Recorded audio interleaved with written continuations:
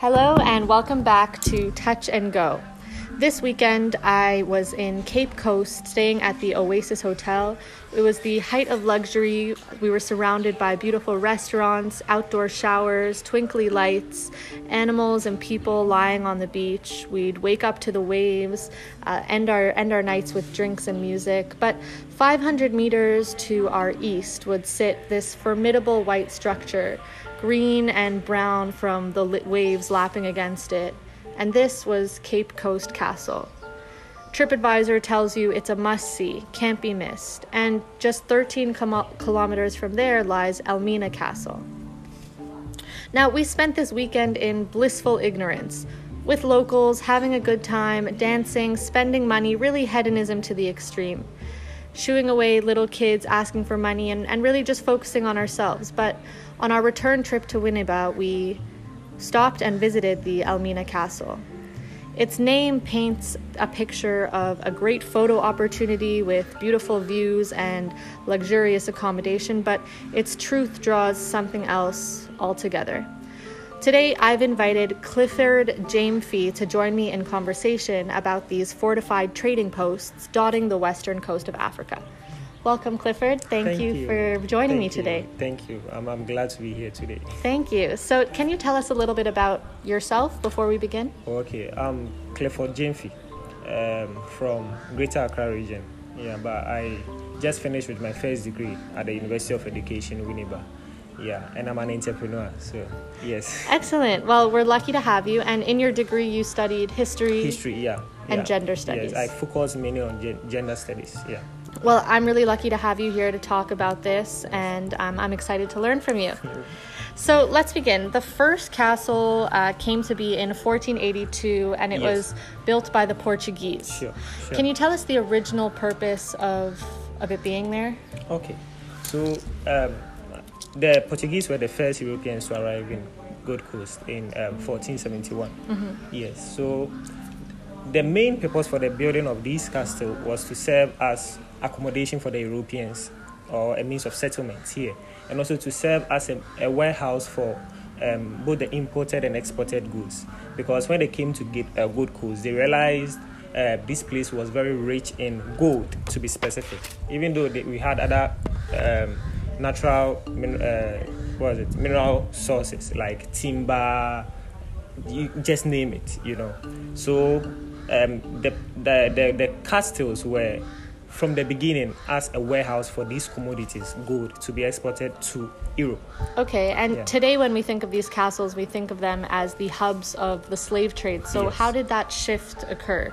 Okay, one factor that shifted the mindset of people from gold, trading in gold, to human commodities was one, the demand for labor in the New World, the Caribbean, the America. Mm-hmm. Yes. So they realized that the black man could withstand harsh weather conditions, unlike the people working in the plantations in the New World.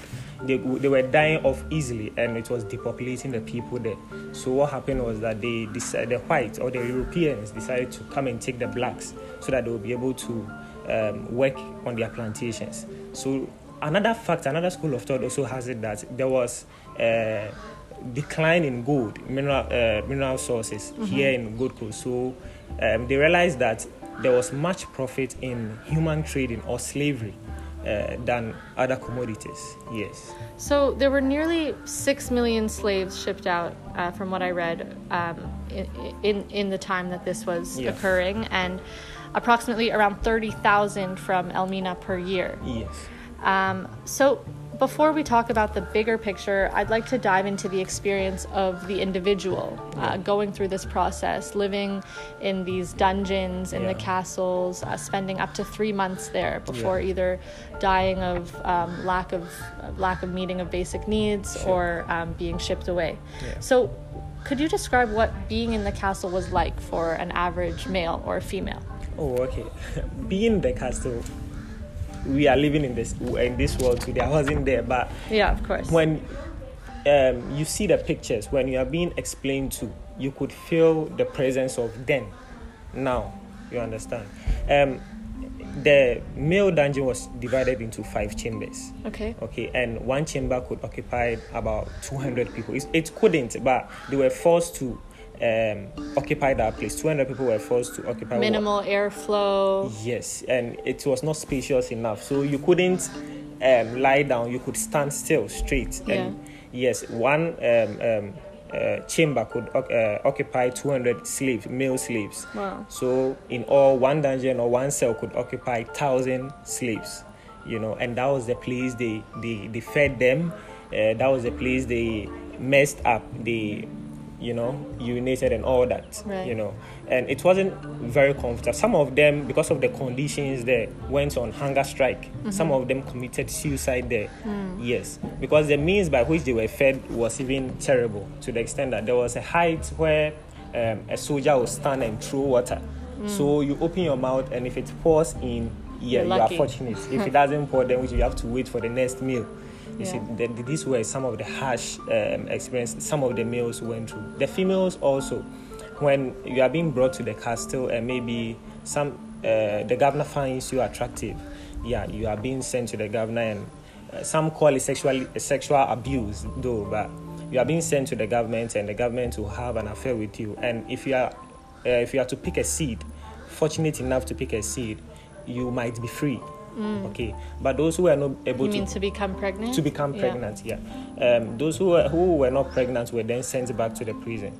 And the guards or the soldiers also abused these women sexually, And women who refused to have sexual intercourse with either the governor or the guards, who were also given severe punishment. They had a special cell for women who were, quote-unquote, stubborn.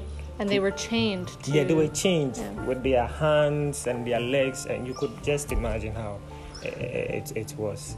Yes. So punishments were severe, and can you tell us about the cell or the door of no return, the place where these individuals knew that their time at the castle was over, but something else was just around the corner? Yeah. To me, my personal opinion, I think the door of no return will be like saying goodbye to Mama and Dada, and knowing that you are going to a place where you shouldn't even think of coming home, or even think of seeing Mommy and Daddy again, or your family again. The gate of no return was you not returning to the motherland. You are being sent to a place of nowhere to serve as a slave. Okay, so the gate of no return was the end point for every slave in Gold Coast or present-day Ghana. Yes. So I was reading through a book of poetry by, you can probably help me with the name here, but it's Kwadwo Opoki Agyeman. Kwadwo Opon Agyeman. Yeah. And he has a beautiful collection of poems. He's a professor in Ghana of English literature, and the book is called Cape Coast Castle. Yeah. And one of his poems sort of expresses the sadness of the time and says, "Hope, said the sea, is not a method. There are too many sad stories carved in indifferent stones." Yeah. And I think the theme of indifference is really just astounding to me, or like the cognitive dissonance that was so apparent. Like, let's talk about the governor's lodgings, or the British, the European accommodations, or in the castle as well. How did they differ from what the Africans were experiencing? Sure, but the British or European leaders or the governor, obviously they'll be treated fairly. The governors, as in the officials, they had their own rooms, they had their own cooks, cleaners, and all that.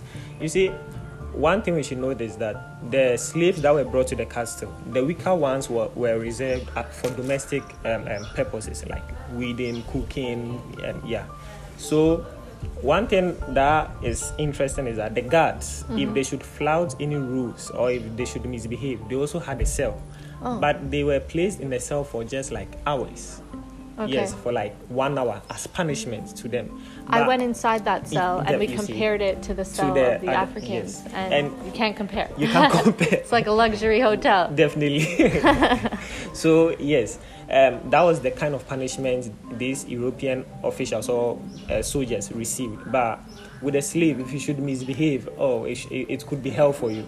You understand? Yes. And also what struck me when I went was just these beautiful sort of suites that the governor lived in, with a breakfast room and a beautiful bedroom and a conference room all overlooking the Atlantic. Yes. You know, if you just tilt your head just right and block your nose, it's like you'll just see the beauty surrounding you and you'll smell the ocean breeze, but literally right underneath him is just human suffering and decay, right? There's like this I personally just don't understand like the level of evil that someone has to be able to live with themselves with in living in accommodations like that. I will agree with you when you use the word evil, because me as an entrepreneur, me as a businessman, if humans, or if you have a commodity, you are going to make sure you handle it with care. You are going to make sure you take care of it so that you have high value of it, so that if you are selling it, it's more value for money. You are going to protect that. But slaves were seen as commodities, but yet high value were not placed on it. Even talking about how they were fed, the kind of conditions they lived in. You see, so yes, it would be a right stance for someone to say that the activities of the governor was evil. Because I feel if it was a commodity, you should place high value on it to get more profit. I don't know if you understand what I'm trying to say. I do, absolutely. Like, value the, as terrible as it sounds, value the commodity that you're selling. Show it, or in this case, the people, and even looking at the space for one man, the bedroom, as you did mention earlier, the breakfast room and all that, you know. Yeah. So this is probably the most problematic or difficult concept for me to accept, but from everyone I've spoken to in Ghana, when I've brought up the topic of the slave trade, first of all, obviously, people don't like to talk about it. It's a dark time in history. But when engaging in these conversations, without a doubt, every single one includes, but you also have to look at the positives that came out of this experience, the benefits of this largest forced migration in the world. So I guess it's hard for me to think about the benefits when the consequences or the extent of the tragedy was so like such a deep wound. So how can we talk about benefits at all? Okay, I will understand if someone would not want to talk about it and will refer to it as a dark times in history, because the benefits, the damages it's caused supersedes the benefits. The benefits here, we can talk about having access to new commodities, because we had access trading in slaves and other stuff. We had access to guns, gunpowders, and all that. It's a benefit, because during that time there were some inter-tribal wars. The Asantes were constantly attacking the coastal states because they wanted to have direct trade link to the British. So yes, one advantage, and also the introduction of Christianity, even the building of churches, because one appalling thing too is just on top of the male dungeon was a church. You see, but yes, we are still having that in existence to date. That's what I don't understand. Like here in Ghana, the majority religion is Christianity. And if you walk along the streets, you'll see signs above shops saying, Jesus is with me, God is listening, God is my witness. And I guess what's difficult for me is trying to absorb the fact that when the Europeans brought God, or like Christian God, Jesus, to Africa, they also brought with it the slave trade. So how could Ghanaians sort of embrace Christianity with open arms when, in a way, Christianity is intrinsically linked with all of these terrible parts of our past here? The funny thing too is, even these ships that carried the slaves to Europe, most of them were named like God is love ship. The names were having like Christian symbols all over it. But I think, in my personal view, is the majority of the population at that time accepted Christianity very fast because of certain cultural practices that we used to practice. For example, if someone should go and steal, like the penalty was too harsh. Either you were being killed or something. Looking at the Trokusi system, I don't know if you've heard about female genital mutilation. Oh, terrible. All these practices were very harsh. So I think majority of the Ghanaians or indigenous people accepted Christianity because of how flexible it was. Because if you should sin and pray to the Heavenly Father, He's going to forgive you. Right. And if you should sin against your brother, He's supposed to give you 77 times 7. Yeah. So, per my view, I think the reason why Ghanaians we've accepted Christianity even through those dark times is that it's a little bit flexible than the traditional religion. Yeah. I think the poet that I referred to earlier, 2 of his poems sort of refer to God. He says, "And the castle watched, fat as God." And that struck me because I think he too sort of sees that this God that we believe, is watching over us, is acting in the same sense of complacency, letting this happen, watching. He also says, a chapel sat on my temple, from the perspective of someone going through living in the castle. Yeah. And it's sort of like this, there's like an undercurrent of just like a bit of a revolt against the religious nature of society today. Yeah, there is this ongoing argument that the God we are serving today, the God in heaven, our forefathers were already worshipping Him before even the introduction of Christianity. The only difference was that we're polytheists, we're having many gods, and we're worshipping the Almighty God through the smaller gods. Right. Traditional gods. Religion, so our forefathers used to call the God in heaven, Onyame, it's referring to God, But theirs is they worship through Asasea, which is a smaller god, But the only difference here is that the white man brought Jesus. Okay, and we were having Asasea and the rest. Yeah. But the white man brought Jesus to represent all these smaller gods. You understand? So it's understandable if my professor is trying to refer to it as God. Yeah. Because, if you say God in local language, in Ghana, it's the same as God. Nyame in Chi is the same as God. Mau in Ewe is the same as God. Okay. You understand? So, yes. Yeah, that actually provides a lot of clarity because it just shows a sense of belief that goes beyond what the Europeans brought here. Yeah. So I appreciate that. Yeah. On the tour, our guide, who, let's just say we butted heads a little bit, he said when I asked him about any resentment he might feel towards just the engagement of the slave trade in general, that it's important to leave the past in the past. Now, this really struck me because his job is actually to revive the past and basically relive it with every tour that he gives. So I guess what's lacking for me in a lot of the conversations I have with certain individuals, I would say yourself not included, is sort of like the passion, like Nat Armetifio, I think. He's a past mayor of Accra, and now he's a local historian. He talks about this sort of willful amnesia by the Ghanaians to forget what happened here. I have just another quote. He says, again, it's the poet. He says, the history brings a drop of amnesia widening in its pool. It hates to intrude, fears to offend the past with averted eyes, and is careful not to impose. It's a gift of absence to the present. And again, it kind of, I understand that people need a way to move forward, and there's this psychological need to keep the past in the past. But I think that that quote, that little bit of poetry there, really explains how the past is lingering. You can't simply close your eyes to it and move on with a free conscience. It's true, because we can't. My department, we have a slogan, ASHES, Association of History Students. We always say the past has something to say. The past cannot tell the future or cannot predict the future, but at least it has something to say.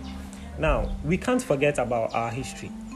no matter what, even though it's the dark moments of Black history or African history, we can't still forget about it. And even more than that, another term I came across was sanitized history. I don't know in what context. I think what I mean by that is, another thing my guide said was that this is not the time to blame either the whites or the blacks for what happened in the past. Yeah. And sanitized history, in my mind, means like making everything seem sort of gray. Everything seems sort of okay. You know, one thing with me, I think we should not try to twist history. You know, yes, we are not blaming anyone. We are not blaming the Europeans. Yes, they had a major role in it. So did our traditional leaders have a major role to play in it. Because one, who gave them the land to settle on? Yeah. Yes, who asked them to look? Even after the slave trade, there was the bond of 1844 between the British and the coastal chiefs.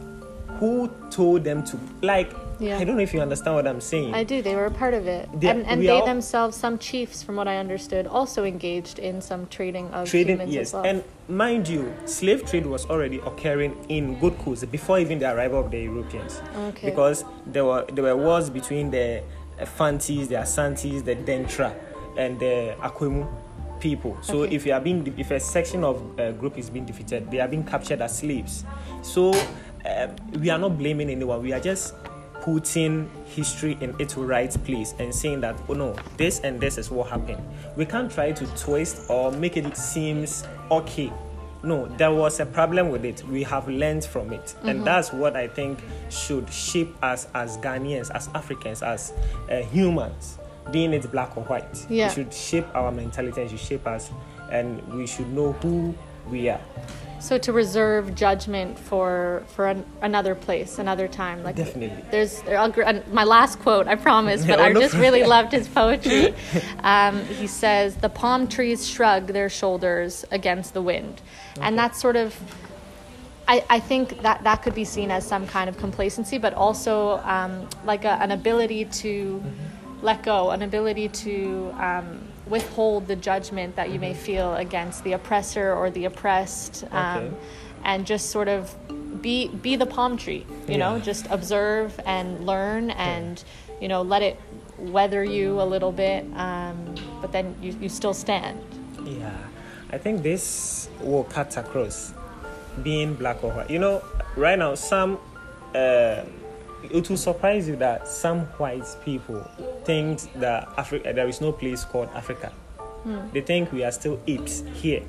That's the mentality some Europeans have. And some blacks also see the white man as evil, you know, because of the history they have in the past. And I think I will agree with what the poem is saying, the quote you just read. It's difficult, but we can do it. It's not undoable. We can do it. But just that it's difficult and it has to take time. We just need more education. We just need more interaction. We are just asking people to come to Africa, come in and experience. We're also saying that, okay, we shouldn't see the blacks, we shouldn't see the whites as evil. We should just see them as one of us. It was just a history, something that happened, and yes, we see them and we remember, but it shouldn't give a room for hatred or a room for I don't know how best I can put it, you know. Yes. It happened, and we shouldn't we are not saying we should leave history behind, but we should move on in a positive manner. Yeah. Yes, we should move on as one people. Yeah. We should move on as, okay, no matter whether, even Jesus Christ and Satan, they had their disputes, but they've moved on. Yeah, I guess so. You see. So we humans, yes, we have history. There have been we can't blame it entirely on the whites. We can't blame it entirely on them. Just that we suffered the most. But we can't blame it entirely, because if our leaders or our chiefs hadn't given certain opportunities to them, they wouldn't have gone this far. Sure. Yes. So. One other answer that I got, which resonated with me, was that perhaps this is actually just a psychological tactic that we need to employ so that we can keep moving forward. Because if we build up this resentment and this anger and this hatred, no good can really come of that either. So I mean, I would guess that it's probably heavily emphasized in the education system. Not necessarily feelings of forgiveness or letting go, but just, like you said, building on what has already happened to create a better future, whatever that looks like. Definitely. I think that would be it too, because hatred is just going to stir up more fire. And it's not going to take us anywhere, because as it stands now, even till date, we depend on each other. No matter how much we depend, the Europeans depend on we Africans. We also depend on them. So I think sometimes to what some scholars also try, they personalize history so much.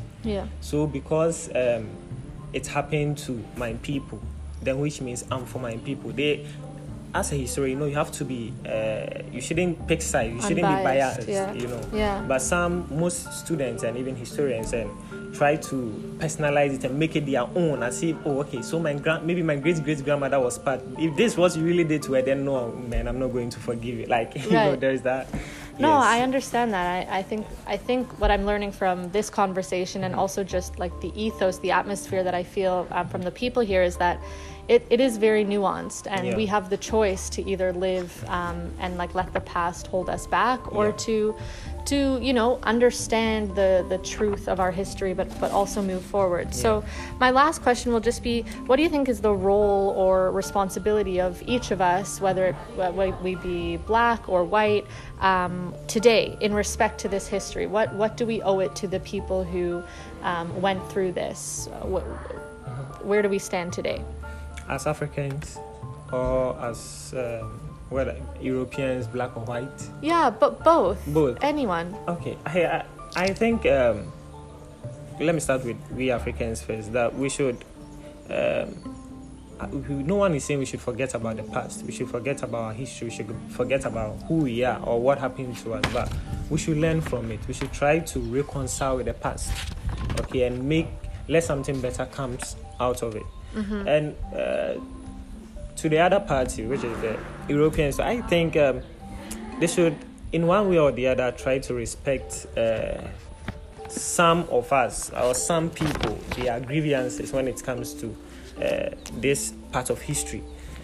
Because no matter what, the damage has already been caused from both sides. Yes, I said this earlier on, that we have suffered the majority of it, but no matter what, it has already been we can't undo it. The best thing for us now, as Africans, as Europeans, as blacks, as white, is that we should try and reconcile with the past and move on. I think there are better places and better things for us. That's amazing, and it sort of reminds me, while we were there, on the second floor, we could hear and see little kids running around the chambers, and it was sort of this very strange juxtaposition of this history where basically of oppression and servitude, sort of in contrast to the freedom of their laughter and their running around, and it was really beautiful. Definitely. And I think what you said too, there's just, I told you it was my last quote, but I have one more. This was a different book of poems by Kwesi Brew. A book called Return of No Return, a book of poetry, and he said, "For remembrance shall make them whole." And I think that basically summarizes our conversation here, that it's not about forgetting, it's not even about forgiving, it's about recognizing the past and building. So thank you so much, Clifford, for talking to me. I learned so much from you. I also learned a lot from you too. And thank you to all of our listeners for joining in, and we'll be back soon with more from Ghana.